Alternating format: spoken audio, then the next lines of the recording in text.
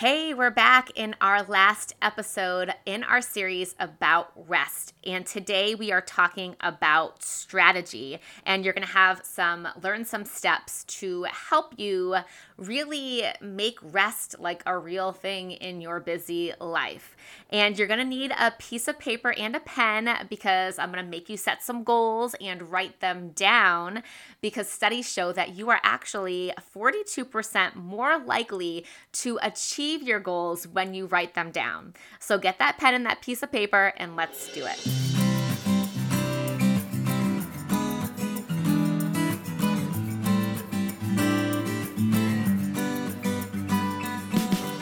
Hey mama, welcome to the Nourish Mom podcast, where you're going to learn how to ditch the mom stress through renewed mindsets, healthy habits, and balanced nutrition. God is calling you to a life of peace, joy, and rest, even during this crazy season when kids are tugging at your legs, you can't get a minute to yourself, and you feel like you have a million things to do. So if you are ready to leave the stress and busyness behind and step into the goodness that God has for you and your family, then you are in the right place. So set those kiddos up with some Legos, some Play-Doh, or whatever is going to keep them engaged for the next 20 minutes while we dig into today's show. Let's do it.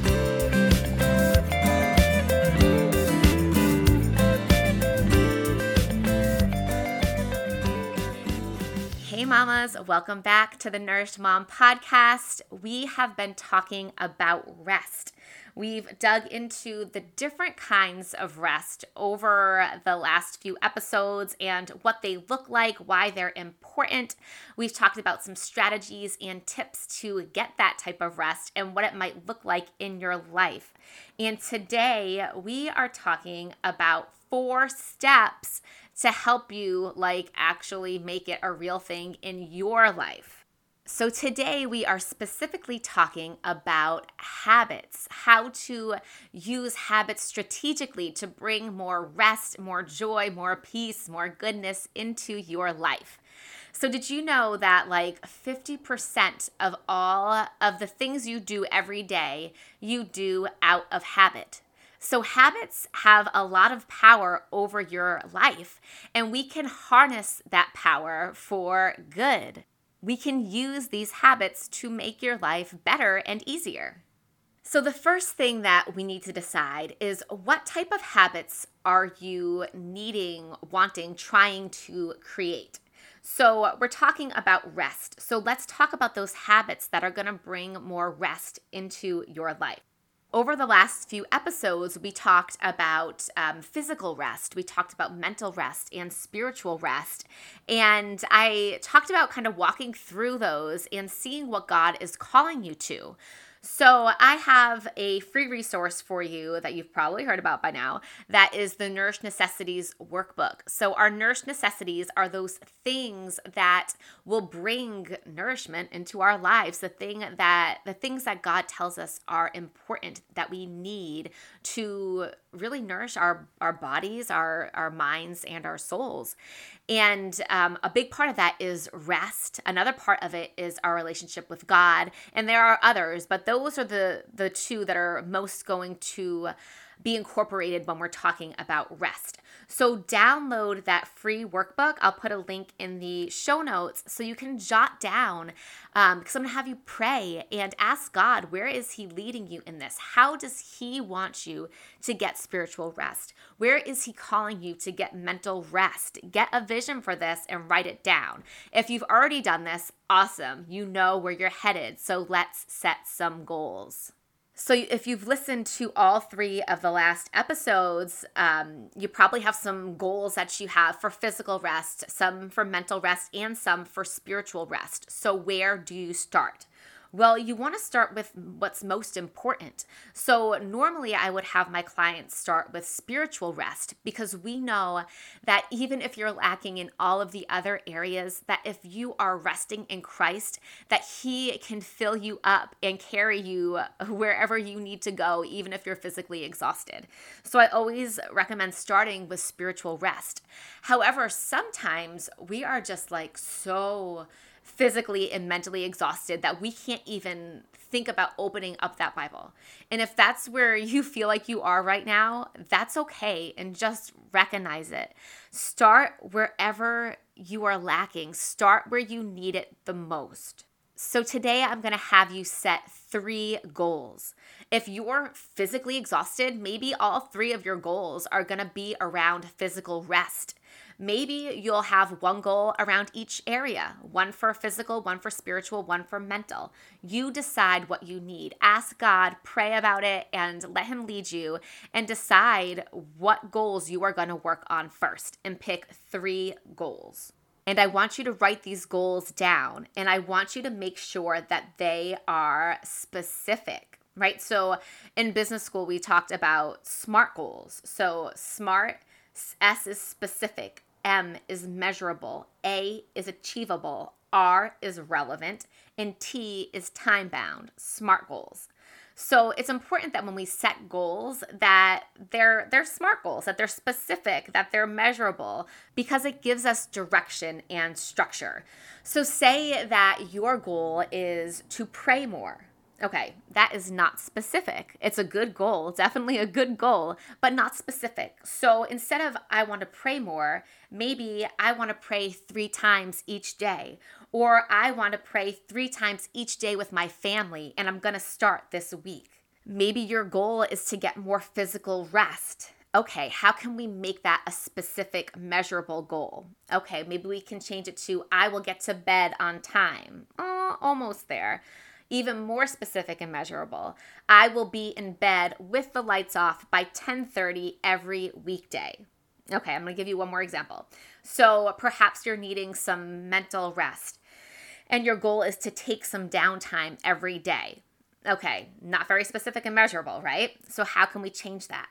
You can say, I will take 10 minutes of downtime on my lunch break, or I will take 20 minutes of downtime before starting dinner every weekday.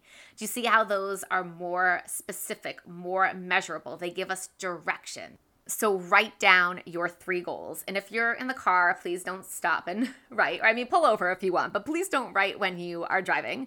If you're doing the dishes, I get it. You don't have to do it right this second, but I want you to come back to this, and I want you to write it down, because like I said in the intro, that studies show that you are like 42% more likely to achieve your goal when you write it down. So take that 30 seconds and write it down somewhere where you're going to keep it visible. Okay, so that was your first step, setting a goal. Step number 2, we need to create a trigger, something that is going to trigger you to start this habit.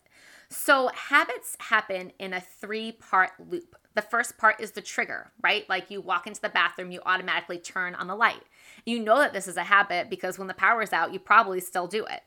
The second part of the habit is the routine. Like, what are you actually doing?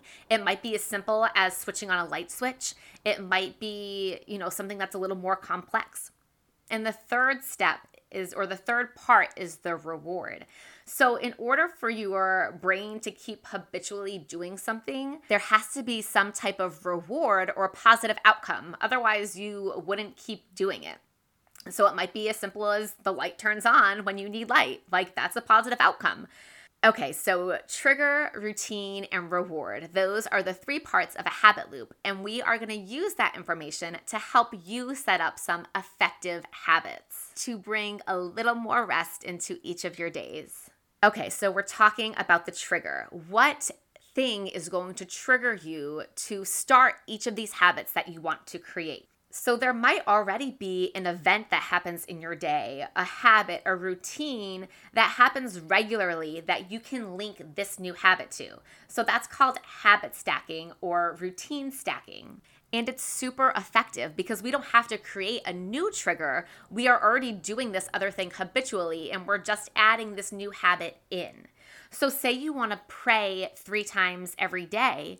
Is there something else that happens 3 times a day that can trigger you? Like maybe your meals, or maybe you'll choose to pray right when you wake up, right before you go to bed, and at lunchtime. So take a minute to think about it. Are there any existing habits or routines that you can link these new habits to? So in the example about getting some downtime, so if you're trying to get some downtime on your lunch break, maybe your trigger is right when you walk into the break room, or your trigger is right after you finish your lunch. So pick a trigger and write it down. Now, there might not be a good trigger for the new habit that you want to create yet. So for example, if you're wanting to get to bed with the lights off by 10:30 every weekday and you are not in the habit of having any type of nighttime routine, there's probably nothing that would trigger you to get to bed on time. And that's probably why you're not doing it already, right? So how can you create a trigger? So particularly for this, I love to use an alarm on my phone. So that's what I use to trigger my bedtime routine. And you can use an alarm to trigger other routines as well if they happen at a specific time of day.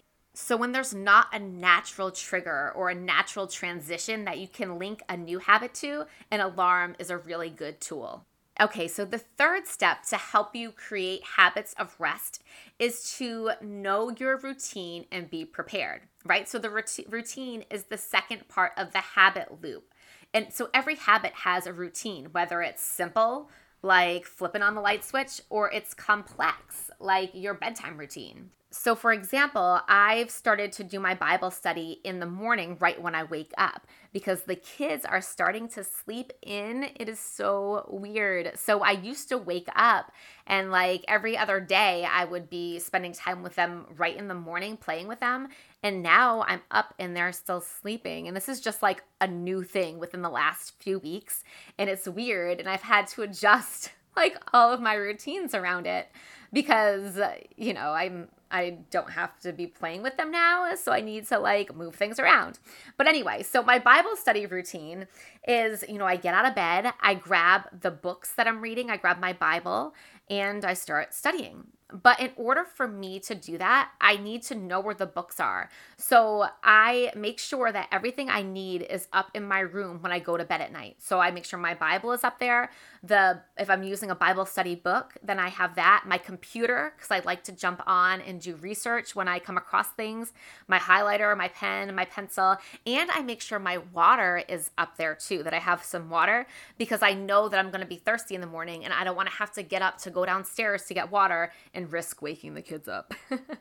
So another example, if you're trying to get 10 minutes of downtime, what do you need to have ready? Do you need to have music? Do you need to have a book? Do you need to have some noise cancellation headphones so you can like tone out the kids for 10 minutes? What do you need for this new habit? What is your routine? Make sure that you are prepared. You have the things where they need to go. And in order to do this, it's really beneficial to pick a spot where you're gonna always have this routine happen. So for me, like with the Bible study, I'm always studying up in my bedroom. So if you're trying to get the 10 minutes of downtime, is that gonna happen out on your back porch? Is it gonna happen at your kitchen table? Because you can have the things that you need there ready for you. Okay, and step number 4 is to stay focused on the reward, right? So we said that every habit has a reward or you wouldn't keep doing it.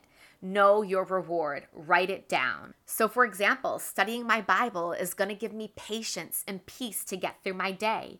Taking downtime is going to give me that mental energy to stay calm and focus on the things I need to do.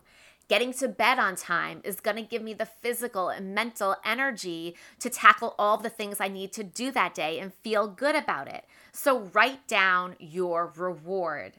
And when you're tempted to skip whatever it is you're trying to do, remember your reward and say it out loud to yourself. There are days that I want to stay in bed and not get up and do my Bible study at 5:45.